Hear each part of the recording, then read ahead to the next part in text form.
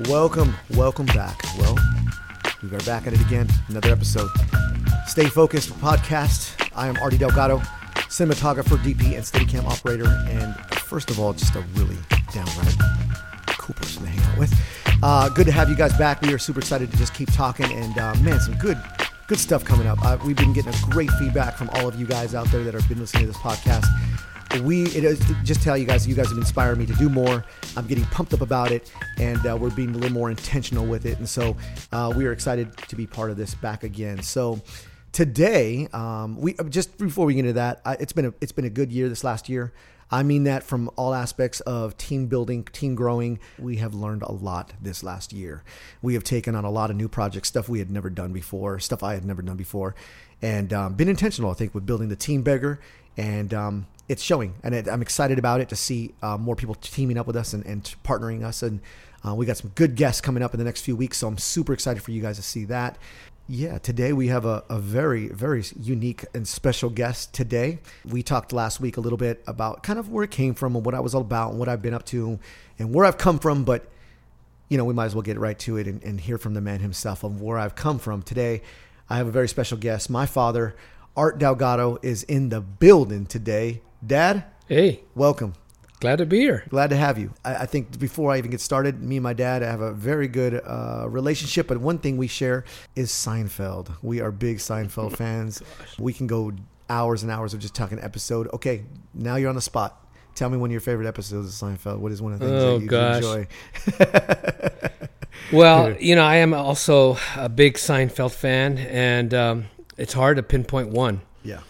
I think one of my favorites might be the episode where Kramer had reproduced the Merv Griffin set in his home, and anybody that would come in, almost kind of like what we did here, come in honoring them. Hey, we got the next guest in here. Let's get him in, and they'd come in and they look confused at what's going on, but it just really made me laugh a lot, and how he all put that together. And everybody goes along with it. Yeah. And we know that every time we do that through our lives, we are at dinner, at lunches, we're everywhere, and we can build in a Seinfeld episode somehow, some way.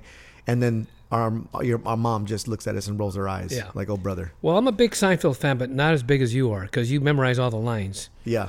I mean, Seinfeld, we bring up a scene from Seinfeld, You'll think about it, and next thing I know, I have a half-hour of dialogue going on of all the parts. So. The guys know I'm always bringing in quotes all the time, constantly. But I think that's really good, and to have you here today, I think is very special. I think it's a matter of I owe everything to a lot of what you do and where you've come from. But to get right into it, I want people to really understand where my work ethic and a lot of my passion has come from, and I believe it's come from you, and it's been watching you grow up. And give me give me so people can understand a little bit about your journey, what you have been doing in your career and your job. Most of you guys may not know, my father has been in education his entire life. As long as since I was a kid, you've been in school. You've been doing in school all the way to get your doctorate, and then leading all the way up to being the Los Angeles County Superintendent of LA. So tell me a little bit, just so it can a little more in depth on what that is and your level of career that you've indulged in. Well, I am really blessed. God has really shown me favor throughout my career, and started out as a classroom teacher, an assistant principal, a principal for an elementary school for 8 years, then eventually an assistant superintendent and a superintendent in San Bernardino City Schools. That's where I started my first position as a superintendent. And great time, great career, great time with kids, great time with adults, got a chance to meet a lot of people. A lot of needs being met, and that I think is what drove me through my career as I saw people begin to improve their own lives. And you see kids with meeting with a lot of success. That was always very rewarding to me. And I met a lot of great people that just helped me. I mean, I didn't do anything all by myself. I had great people around me all the time.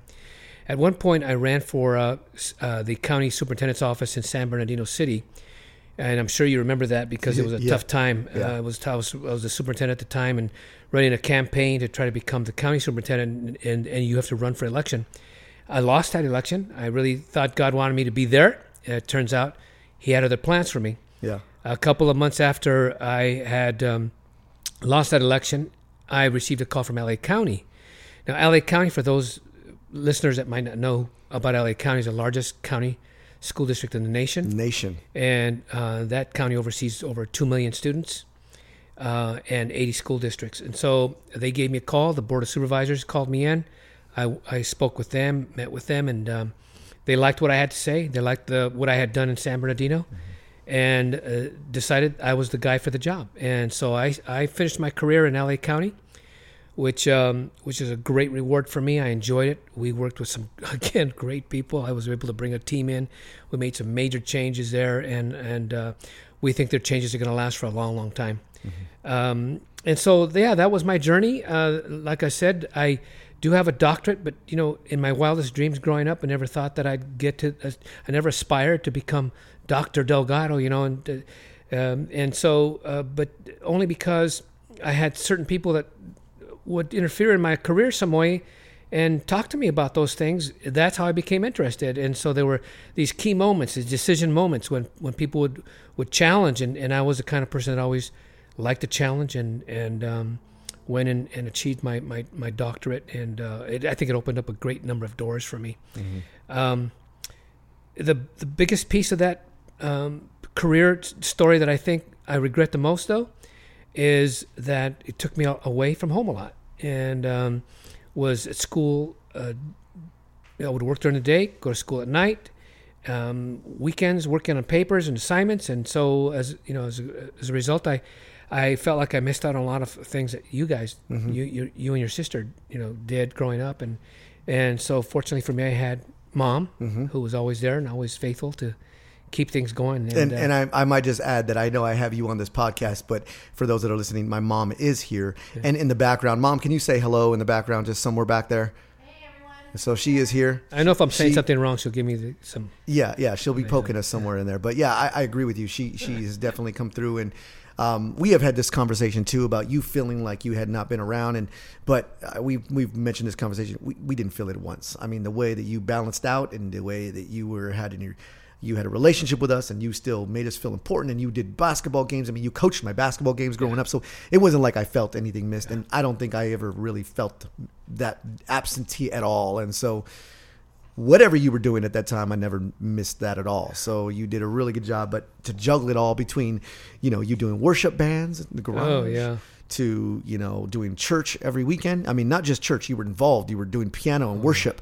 You were leading that, plus school and work and doctorate papers and going to the universities in between all of that, and teaching and all that in between was, I think you guys can start to hear the amount of work ethic I was around, the nonstop hustle, I guess you would say, that you provided on a regular basis. I observed that growing up. Well, you had to, because I had no choice, really. Early on when you were just a toddler, Mom and I would go to church on Sunday morning, Sunday evening, Wednesday nights, and choir practice. I had the band that I was in at the time, and we'd take you guys everywhere with us. If it got late, we just put you underneath one of the chairs, and all bundled up in pillows and blankets, and you'd go to sleep while we did choir practice, and so I don't know how it all worked out, but it did. It did. Yeah. Well, bring it. People might be asking, okay, how is this related to me as a filmmaker? How is it related to me as a cinematographer, a photographer, a creative? We're talking today really about a lot of work ethic.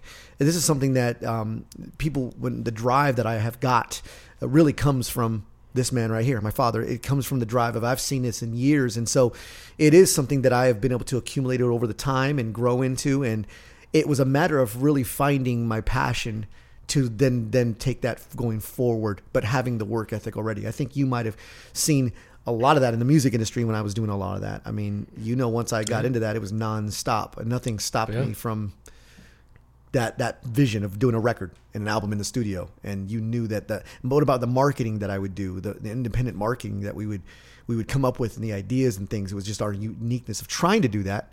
But I think a lot of that all came from the very watching you work, and then also seeing the repercussions of it, the hard work that you went into. And, this man still found time to build decks in our backyard. And he didn't hire out anybody. He did the work himself. If it was a matter of construction to the home or doing something, he did it himself. He didn't hire a gardener. This guy did it himself. I had a gardener. You had a gardener. No, Yeah. I already know what you're going to go. I already know what you're going to say. I had a gardener. It was my son. He did a pretty lousy job. And every time he went out to cut our grass, I mean, I always ended up with 2 or 3 broken sprinklers. Yeah, that was my adolescent way of not wanting to do the chore. That if I did a horrible job, maybe he won't have me do it. But no, you maybe still do it. I still had to go out there and do it. Give me an idea, like when you see your accomplishments today and what you've accomplished and your legacy you've built in there. What are some of the biggest satisfactions you've had out of that? What could you say is like the ending result, like what you've accomplished everywhere you've done and the things you've gotten out of that? I think, the most satisfying thing is knowing that others that are still doing the work, that are currently still working, call me, ask for advice, and want to know how I did certain things. That's somewhat gratifying because you begin to feel like, okay, I was doing something right, enough so that people want to know how did you get this done? I always strive to accomplish things on the job that what I would tell those that were training under me, that institutionalize whatever you do, because what that means is you're going to leave a legacy behind, and it'll be because the work that you're doing sustains itself because it's worthwhile for everyone, not just for you. Not leaving a name just for yourself. We did a program for juvenile court school kids that are incarcerated, where the educators didn't feel they really were capable of learning anything. We came in and in 3 years' time turned that program around. And I felt that was a real worthwhile project for me because it was such a great need and it was of such value to so many kids there. Even after I left, someone coming in after me would have no choice but to continue it because it was obvious that it was making a big difference. And so those are the kinds of things that I try to invest my time in as a superintendent. Mm-hmm. And now you going into that success, and you've seen that, bringing it back to relative to, because we want listeners to see how that relevancy of your legacy and your work ethic. And what did you see build in growing up as you saw me kind of, what was some of the things that even we've had conversations many times, but what are some of the things you started to see as the upbringing for me to lead into where we're at today? What were some of the things what did you notice? Well, there were a few things, and I'll mention a few. First of all, creativity. We saw creativity in you very young. Because, the one incident I can remember clearly was when we were living in Rowland Heights. We came out and noticed that you had made yourself some type of a uniform. It looked like a catcher's mask. A baseball, for baseball. Uh-huh. Yeah, and you made it out of a tennis racket. You had it tied up against your face and said, if a ball hits that face with that tennis racket, he's going to feel it. But nonetheless, you look like a catcher. Uh-huh. So we noticed you had a real creative streak in you. But the other thing, Artie, that I noticed about you really young was the way you were really a people-oriented person.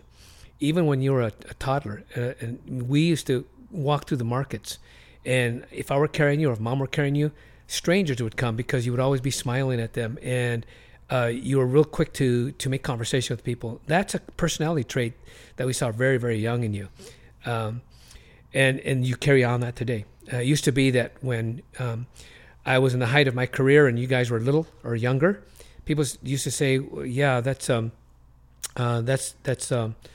Delgado's son," or "That's Art's son and daughter." It became very noticeable to us, especially at church, when we'd meet new people and we'd say, "Well, you might know Artie. He's our son." "Oh, you're Artie's parents." So suddenly the roles were reversed, and now people know us as your parents, not necessarily that you're my son, which is a real, again, we're very proud of that. It makes us real proud because we know that you're investing in the things that you should be investing in. Another thing that I noticed growing up is you were not a quitter. You focused on things, even as far back whenever I coached your basketball team. You were probably the smallest, the shortest kid on the team, but I was the coach, so I was going to throw my son in there, right? Yeah, no choice. And so I throw you in there, and you never backed down. Now, you fell down a lot, but you never backed down. And you were pretty fast, and pretty soon you had the respect of all the other players out there. You didn't quit. You weren't afraid of the bigger players. You took your shots. And then as you progressed and became older and you got into rapping, we noticed that everything you did, you weren't satisfied with just doing it like other rappers were doing. You had to have special entrances, special effects going on stage. You planned it out so far in advance. And I used to watch that, and I used to see the time that you put into it, and the amount of energy you put into it, and the creativity. I thought, he really is dedicated to this, and you didn't let anything discourage you. We tried not to discourage you, but I guess even if we had tried, you would have not been discouraged because you had your mind made up, and you just plowed forward until you got what you thought you were after, and it always turned out pretty well. I said, "Doggone this kid, he is something else. He's going to get his done, no matter what." It was hard to dissuade him or to discourage him. So I thought that was a very, very positive quality, and very, very good. I'm very proud of you for that. Yeah, and the hip hop thing. Give me a. We've had conversations, tons of this. So a lot of what you guys are hearing are discussions we've had, but I think it's kind of interesting to hear what was going through your mind as you and Mom, and as you saw you being in the education world and the ethics, college, and the years that you've gone through, and then to see your son wanting to be a hip hop artist and wants to be in the studio and wanted to be like the New York cats. You remember how I dressed? I dressed like, you guys don't even know, I just I used to dress like the East Coast stuff, like, cause that was my big thing. We noticed. You'd make fun of me, like, why you wearing a patent leg up like that? You don't do that. And why you wearing Timberlands? And this thing, cause I was very big influenced by the East Coast hip hop scene. And so what was going through your mind as you saw that? I mean, even though, you see your son doing that, what was there an offset there? Was there something that still said, even though he's trying to do this, he's got to find himself? What was it discouraging on your end? What was that going through, and to see what came out of that, maybe? Yeah, well, back then we weren't real thrilled with the hip hop scene because it was so commercialized, and the kinds of things that the media would portray for hip hop was not really always that positive. Mm-hmm. But you were going in a direction that we thought was really positive. I didn't get the styles, but I also reminded myself, and Mom and I would talk about it. Hey, when I was your age, I would try to always be in, what was going on stylish wise, and so I always prided myself in being, in with what was happening. So I just figured, okay, he's trying to be in with what's going on, so it really didn't bother us that much. The thing that I did notice though is when you were involved in hip hop, you did a lot of writing, and as you asked me as an educator, I saw that happening. As I saw you write more and more, and the amount of time you spent writing, I began to think, this is probably a good thing. He's spending so much time writing, he's going to learn some things academically that he may not have thought of in the past. Now, the spelling was different, very creative spelling, but that hasn't changed. The spelling is still off.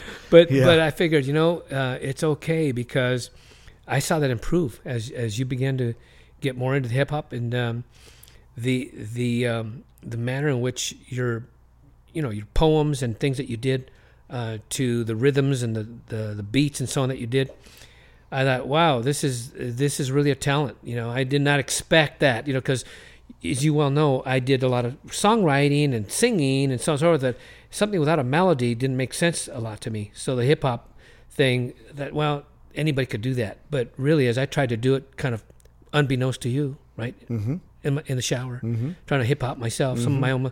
I figured, I could do this. And I started going at it, and I get so all confused. I said, wait, this is a little harder than I thought it was going to be. Yeah, so, I never knew that you did that. Yeah, just to try it. Yeah. What did you see as the growth? Now, there was a big, and that's what I kind of want to get into too, is that there was a big moment at a certain, in 2001, that was a big transition for us as a family. We would do shows every night, every weekend. We were always out. And so we were coming home one night from one of our shows, and we had done the late night dinner thing, whatever, at some late restaurant. And we're heading home on the 10 freeway in West Covina, and I was actually ran into by a drunk driver coming home. This drunk driver hit us at 90 miles an hour. We were doing 5 miles an hour because they had merged all of the cars into one lane traffic coming home. And so we were that last car. And we got rear-ended by a drunk driver and crushed my car in half, and actually caused the car to explode on impact. And because of that, I have sustained I just sustained third-degree burns to both my hands. I had burned up 20% of my hair was gone. My ears had been burnt. Tragic situation that we went through during that time. Talk a little bit about and so we went through a number of 2-year recovery during this time. And at the time, I was a hip hop artist. We had a fan base. We had been doing some touring. We had an album out already, so I had a fan base already based on that. But What was that like, just experiencing that and then seeing the transition out of that? What came after? Because I think for me, and which I'll go into a little bit later, but there was a big transition for me on where my drive comes from. And a lot, I can always go back to that moment in my life from that. But describe just what that was like as you saw maybe the transitions out of that, and express that story a little bit. It's a very dark time for us, both Mom and I. We will never forget the morning we received a call from CHP saying, "Are you the father of Artie Delgado?" And we answered. I was the one that answered the phone, and Mom and I were just hanging around, typical morning, and said, "You need to get to the hospital. Your son's been in an accident." And we tried to get information about it, and they wouldn't give us any information over the phone. But the hospital did tell us, look, it's going to be a while before you're going to get a chance to see him. We're not certain what his condition is because he was involved in a very serious car accident where there was fire involved, and we have found some charred nasal hair. So that is usually an indication that perhaps he has some lung damage. We won't know for about 48 hours. We recommend that you go out, get some breakfast. It'll be a couple of hours before you could see him anyway, and then come to the hospital. Mom and I, tried to be brave about the whole thing, but scared us to death. We just were scared to death. The worst thing a parent could hear, that your son's been in an accident. But we did. We took the advice. We went down to the local Coco's and decided to eat some breakfast, but all we did was sit there and cry, the two of us. It was ridiculous. We were sitting there crying in the dining room, and we got up and said, "We're leaving. We're not going to stay. We're going to go straight over." So we went over, and we saw you in the most horrendous condition that we thought we'd ever see you, and we did what I think we should have done, and we got down on our knees. We prayed. We knew that God was going to have to deliver you, and protect you, and take care of you, and make a long story short, we thank God He did do that, exactly that. We were grateful you had no serious lung damage, and you pulled out of that. But when you finally were able to talk to us, you shared some very, another way to put it is grown-up stuff. I mean, you began to talk to us about how you began to see things that perhaps before that you hadn't seen, and now that you understood what we were talking about, and I don't know. That God sometimes does things, doesn't He? Yeah, I think it really was a wake up call, really, from day one. People ask, dude, I don't know where you get this drive. The drive. There are people that are twice my age younger that say they can't keep up, and I laugh at that. But really, the idea is the drive is this is second time for me. This is time I have bonused right now for me.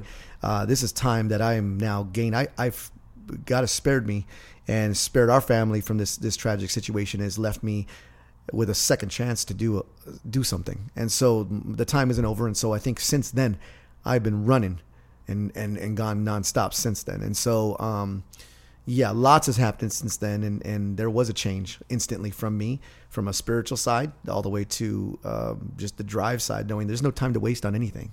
And I think that's a kind of a daily thing that I grind on, is that there's no time. I don't got time to do this. If I'm going to make this happen in the next couple of years, I've got to grind this out now. And we spoke a couple weeks ago about just, the idea of momentum of, like, I handle myself like an athlete in this field and in this work, and the work ethic that I drive in is knowing that if I want to get to that pro level and be playing with pro athletes, I've got to handle that level. And that's all come from that momentum at that time. So yeah, that was a very special time for us. And we have family time where we bring it up every once in a while. We talk about it. And but the thing that I've noticed the most is your lack of fear of anything. I mean, you're nothing scares you. No project too big. There's no idea that you don't think you can pull off, and that's what I think is driving you to continue to do great things now, is because it doesn't scare you to try it. And I think your work ethic has bore some results, some fruit, and people are noticing. And I've noticed, and I've seen the quality of what you do is just really very, very professional, and it's because you're not afraid to try a new camera technique, get the biggest piece of equipment, or put together a premiere of some kind that people are going to all be invited to and show up and throw a red carpet out. And my thinking is, wow, you don't have to do all of that, to really get forward, to move forward with your career. But because you listen to an inner voice of yourself that says, I think I can do this, and I think I can make it work, and because you have such good people around you that really believe in what you're doing as well, it turns out pretty well. Yeah, and I'm always impressed. I would love to hear just a take on that, because I can vouch for that 100%, that having good people around you makes everything. The guys around me, the motivation from them, the build up, the drive. I mean, even just doing this podcast has come from the drive of my guys, and the push to be able to say, you need to be doing this, or we should just do this. And they pushed, coming from the leadership that you've come from. And, I lead a team, and we're all leaders, and I'm trying to build leaders out of that. But what could you say is basis on some of your success of having a great team and how you built that? You couldn't have done some of the bigger changes by yourself. I mean, you've grown your way to get there, but what would you say is some great leadership tips that you have had that's made you good at what you do and successful in the drive with your team and a team-based? Well, I've always had a really good team around me, and I look for people who have better ideas than I have. And, they may not even realize it, but I do, and that's why I listen to what they have to say. Mm-hmm. And it might always be the way it comes out from them, the way it turns out. I may change it because two minds are working on something will always improve something. So, but I always try to listen to my team and see what they have to say and any cautions that they might give me, because it makes me a better leader. My job as an educational leader was always, and I always say this to my team, look, your job is to bring to fruition all of those things that we talk about in this room. How do we make it work? What's step one? What's step two? That's your job to do that. My job primarily is to look around the corner, see what's coming, and say to you guys, look, in another year or two, this is what we need to be ready for. How do we get that? How do we get ready? And so I had such a good team around me that said, okay, they didn't see it, I saw it. That's my job. I'm the visionary. I'm the one who sees things in the future. And their job is to be ready to welcome that future. And so because I had such good people around me, we were prepared for things that most people didn't see coming. And we were able to avert great catastrophes. And some districts were really falling apart. Ours was managed well. Our budgets were good. We had teachers where we needed them. And it's because you begin to predict things that are going to take place. And if you have a good leader who can see around the corner, and have a good team that says, I can help you put this together, let's do it together, and you kind of step aside and let that happen, then great things can take place. How much of that development when you did that was your ability to let go of things versus take on the things that you did? I mean, you kind of had been through all those steps all the way up to where you got. How much of that did you decide to let go of before? I mean, how far into your career before you started realizing I need to let go and let these guys take on the things that, even though you could probably do a better job right then and there, you had to delegate or let them do it? How much of that was some of your success, or what was that like? Because for me, as any director or kind of lead, your tendency is to say, it's easier if I do it myself. I let me show you. I'll just do it myself. And I would get called upon, even putting on a premiere, I would find myself getting scatterbrained, moving over here, getting pulled out of one job to another because I would just do it myself. How much of that would you say is valuable for anybody to lead, to delegate and feel that trust to give it to somebody else? What was that? Right. No, I get you. And it's critical. It's a critical skill. Of course, when I was a principal at the elementary school, the principal does it a lot, does most everything, unless you have a vice principal. But in my case, I didn't, so I did a lot. When I first learned that lesson, however, was when I went from a director's position in a district office to an assistant superintendent's position. And the superintendent approached me one day and said, Art, you're still acting like a director. You're not a director anymore. Mm-hmm. You're an assistant superintendent. Delegate that to your director. So I wasn't used to having someone under me and letting them do the things that I knew how to do, but now I needed to trust that person needed to do that. And so I learned that then, and then when I became a superintendent, that became a lesson that made a lot of sense to me, because now I needed a team. I wasn't an expert in the money piece of what was going on in the school district, but I did have an in-house expert, an assistant superintendent who knew those numbers. And I need to learn and trust to say, okay, give me good numbers. All I ask you to do, give me good numbers. If you give me good numbers, we're gonna go far with this. So I had to trust that person to give me good numbers. If the numbers are wrong, my role was to go back and say, you gave me wrong numbers, go back and do it again. But so there's an accountability piece there. But I always trusted my people. If I ever reach a point when I didn't trust someone, that person didn't last on my team. That person had to move on somewhere else. Perhaps they'd be happier, but not with me. And so I did learn to trust good people. And it's interesting because pretty soon, if you're successful in something, good people want to be around that. And good people were coming to me and saying, let me know when you have an opening. I'd like to be a part of that. And so it just kind of ensured over time that I was going to continue to have a good team. And so that made it really manageable for me. It's such a large organization as LA County or even San Bernardino, which is a very tough place to work because of the poverty that is there. But those things always helped me. Yeah, that's good. I mean, that's exactly the concept, having a good team around you. And I think you said something very vital that when you are doing great things, you tend to attract. I've heard this before, and maybe you can vouch for this. I always heard that if you feel like you a level 1 to 10, and if you think you're a 9, you're attracting 6s. That's just what it is. You're not attracting 9s because 9s are doing 9 work. So what you're doing is when you think you're a 9 or you think you're an 8, you're technically attracting 5s, 6s, because the guys at your level are also doing their thing. So you got to be that 10, 11 to be getting 8s. Yeah, and then you start building them into that level of 10s. And I've learned that too. And so you want to be able to, you say you have good people around you. And when you do good work, people will follow. And so now it's just a matter of getting that work and making a difference. It happens over time. And once people start to see that big work over time, they want to be part of it. So right. And how do you know that you've done a good job with the people that you're working with? Well, they go on to do greater things. Many of the people that were in my cabinet are now superintendents. Yeah, see, that's good. They worked under me. Now they're in charge of their own districts.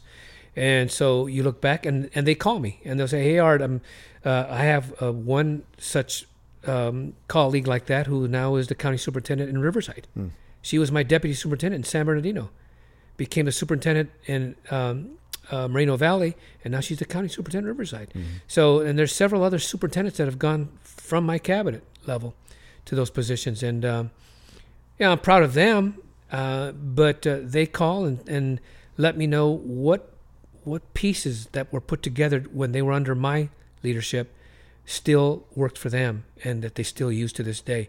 So that's gratifying to hear that. I mean, it's not what my goal was. My goal wasn't to do that, but it's an outcome. It's one of the outcomes. Yeah, I think sometimes when you're really doing the amount of work that you're doing, you're not going to really see it until years later because you're not doing it at that moment for that you're just getting by to that next step.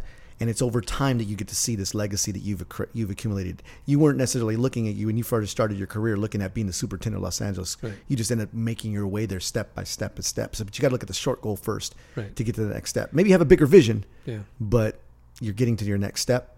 But I'll say one more thing that I think is important, and I think it's important for you or anybody else that is in this particular the career that you're in, is that there's a certain degree of humility that needs to be a part of what you do. Understanding that God is the one that goes before you and God provides favor for you. Not everything we do is just because we're so great and wonderful. You know, things happen sometimes because it's meant to happen that way. And I think the humility piece of it also attracts people who want to work with someone, want to work under someone where they feel valued and they feel like that I'm not trying to lord my success over them, but that they see that I'm not full of myself. There's something else that attracts them that goes beyond me, and that's what attracts them to it as well. That's great. I mean, yeah, you're right. It's not just us. It's a bigger power, and God has really blessed our family, blessed me, and surviving that accident has put favor over a lot of what we've done and humility. And I've been put in that position many times, and it's a very humble position when you're just like, I can't do this on my own anymore. I need more help. I need my guys, and I think that's huge. Yeah, I think that's fantastic. Those of you guys that are out there doing what you do, you're hearing it firsthand from somebody who I've seen since I was a kid and doing his field. And I've taken a different journey. You've seen that. I didn't necessarily go into the education world. I kept the same work ethic. I followed in the footsteps of my dad, but doing it a different route and still working at trying to do something great. Following in his footsteps is hard to do, but the love is there, the passion is there, and you know what? After watching all those Van Damme movies growing up over and again, and watching Predator a million times, could you say it was worth it? Bloodsport. Each one was supposed to be the best movie you'd ever seen before in your life. Yeah, yeah. How many movies did I sell you on to watch? You got to watch. This was back in the day when you'd rent movies, right? Yeah. And as a family, we would always have to take pics. And as we got older, it was like I had to sell my parents on, no, trust me, this is a good movie. And we would get it. And then you'd be all like, oh, brother, you know. So, well, I will say, though, Ari, I'm very proud of you. I'm very proud of the way you've accomplished what you've done. And it's really a pleasure to see you now as I'm retired now and supposed to be taking it easy now. I'm still working to some degree. I'm very proud of what you've done and see the way you carry about yourself and your career. And I enjoy watching those that you're working with because they become friends of ours too. Mom and I enjoy the people that you are around, and I appreciate the way you make others feel important. And that's hopefully that doesn't end. Hopefully that never stops because I think people want that, and it makes them feel special. You get it back in return tenfold. So it's just funny the way it works. You elevate other people, and they elevate you more. So I think it's just the way that God gives back. So it does. I just be careful. Yeah. I'm so blessed by that too. I mean, I never would have thought we'd be doing this right now, doing what we're doing, and people are eating it up and enjoying it. And they're loving the support from all of you guys that are supporting us. We couldn't do it without you. You guys are literally the reason why. My dad had just said the confidence in me, the not having any fear to take on new things. It's because of you guys that have supported us, have backed us up, and said you can do this. We believe in you, and we all need that, I think, and that's what I want to build in a team and continue growing. That is that we all need that, and so you guys really have been a big part of where we're going, and this is just the beginning. So it's super exciting to do that. So. I think that's great. I wanted to we have a couple questions I wanted to answer. You guys have been doing really great at throwing in some questions to get some more experience, and we want to be able to answer some of these questions at the end of each podcast. John Jacobs, he goes by John Passions on his Instagram, has asked, you as a businessman, what are some tips in business that you would give to people who would like to pursue in the same lane? Has there ever been a moment where you had to take a moral stand and say no to a shoot? Now, this is an important question because, you know, growing up in a film world, you are passionate about what you do, and sometimes you can lose focus. As just the name of the podcast here, stay focused. You can lose focus when you're so gung ho about trying to get that job, or you're trying to make that money. Someone's throwing some money at you, but then you start to.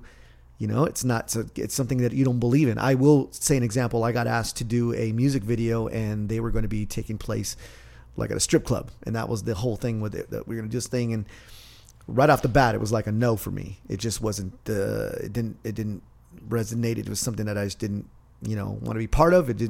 Nothing has come good out of it, and something morally just wasn't part of that. So there have been situations that have come across my way.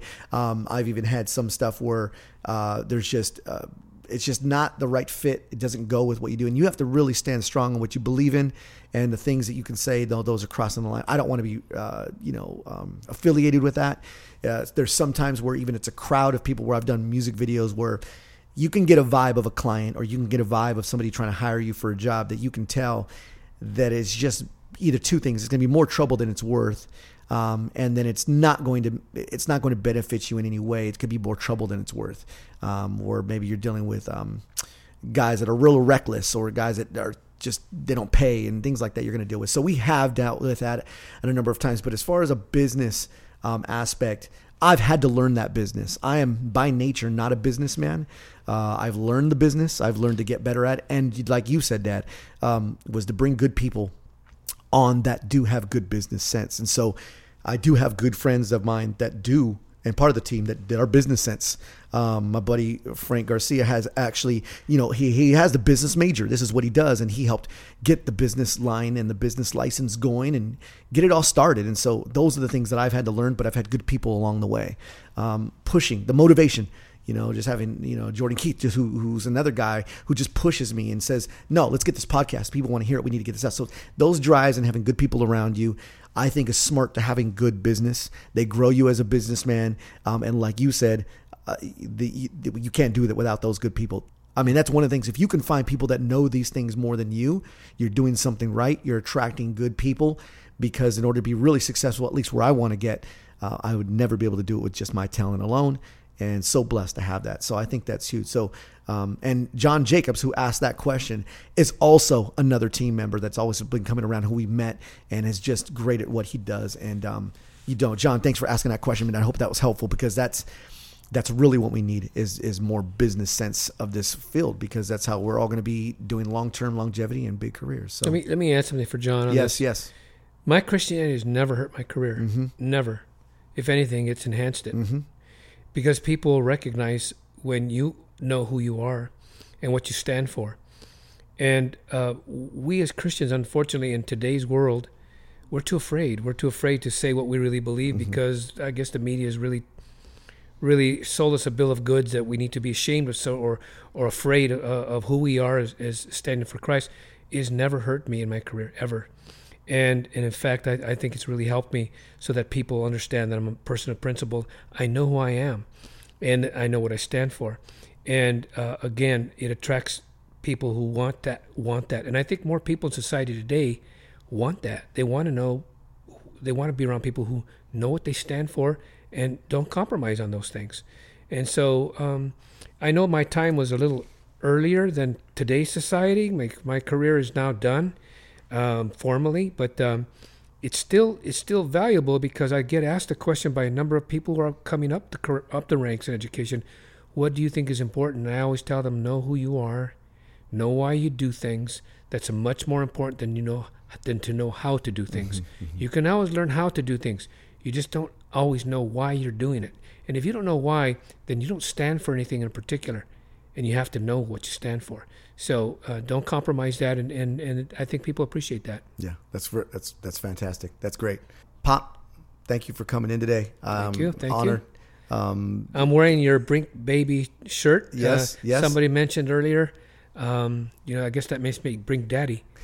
But anyway, I'm very proud of you, Emil. Keep the work up. Thanks, Dad. Yeah, and speaking of that, don't forget, you guys can get Brink shirts, Brink hoodies, hats, and don't forget the Brink socks. We have available. You guys pick them up on brinkbaby.com. You guys can also see this podcast on iTunes and also brinkbaby.com. And guys, support the brand. When you guys do that, we constantly tell this, that when you guys are supporting the brand, supporting what we are doing, you are also supporting the other things that we are involved in. We do help with the community. We are built dealing with urban kids and getting stories out there. And when you do support a lot of what we do, we are allowed to give back more and give more time to help with those. So don't forget to pick up that Brink product when you get a chance. And thank you for listening to the Stay Focused podcast. And what an honor to have my family, my father, my friend, my role model, and just somebody that I love very much. So, Dad, thank you for being here today. I love you too. And Mom, we love you in the background. We love you. I know you're here. And we'll see you guys next week on Stay Focused.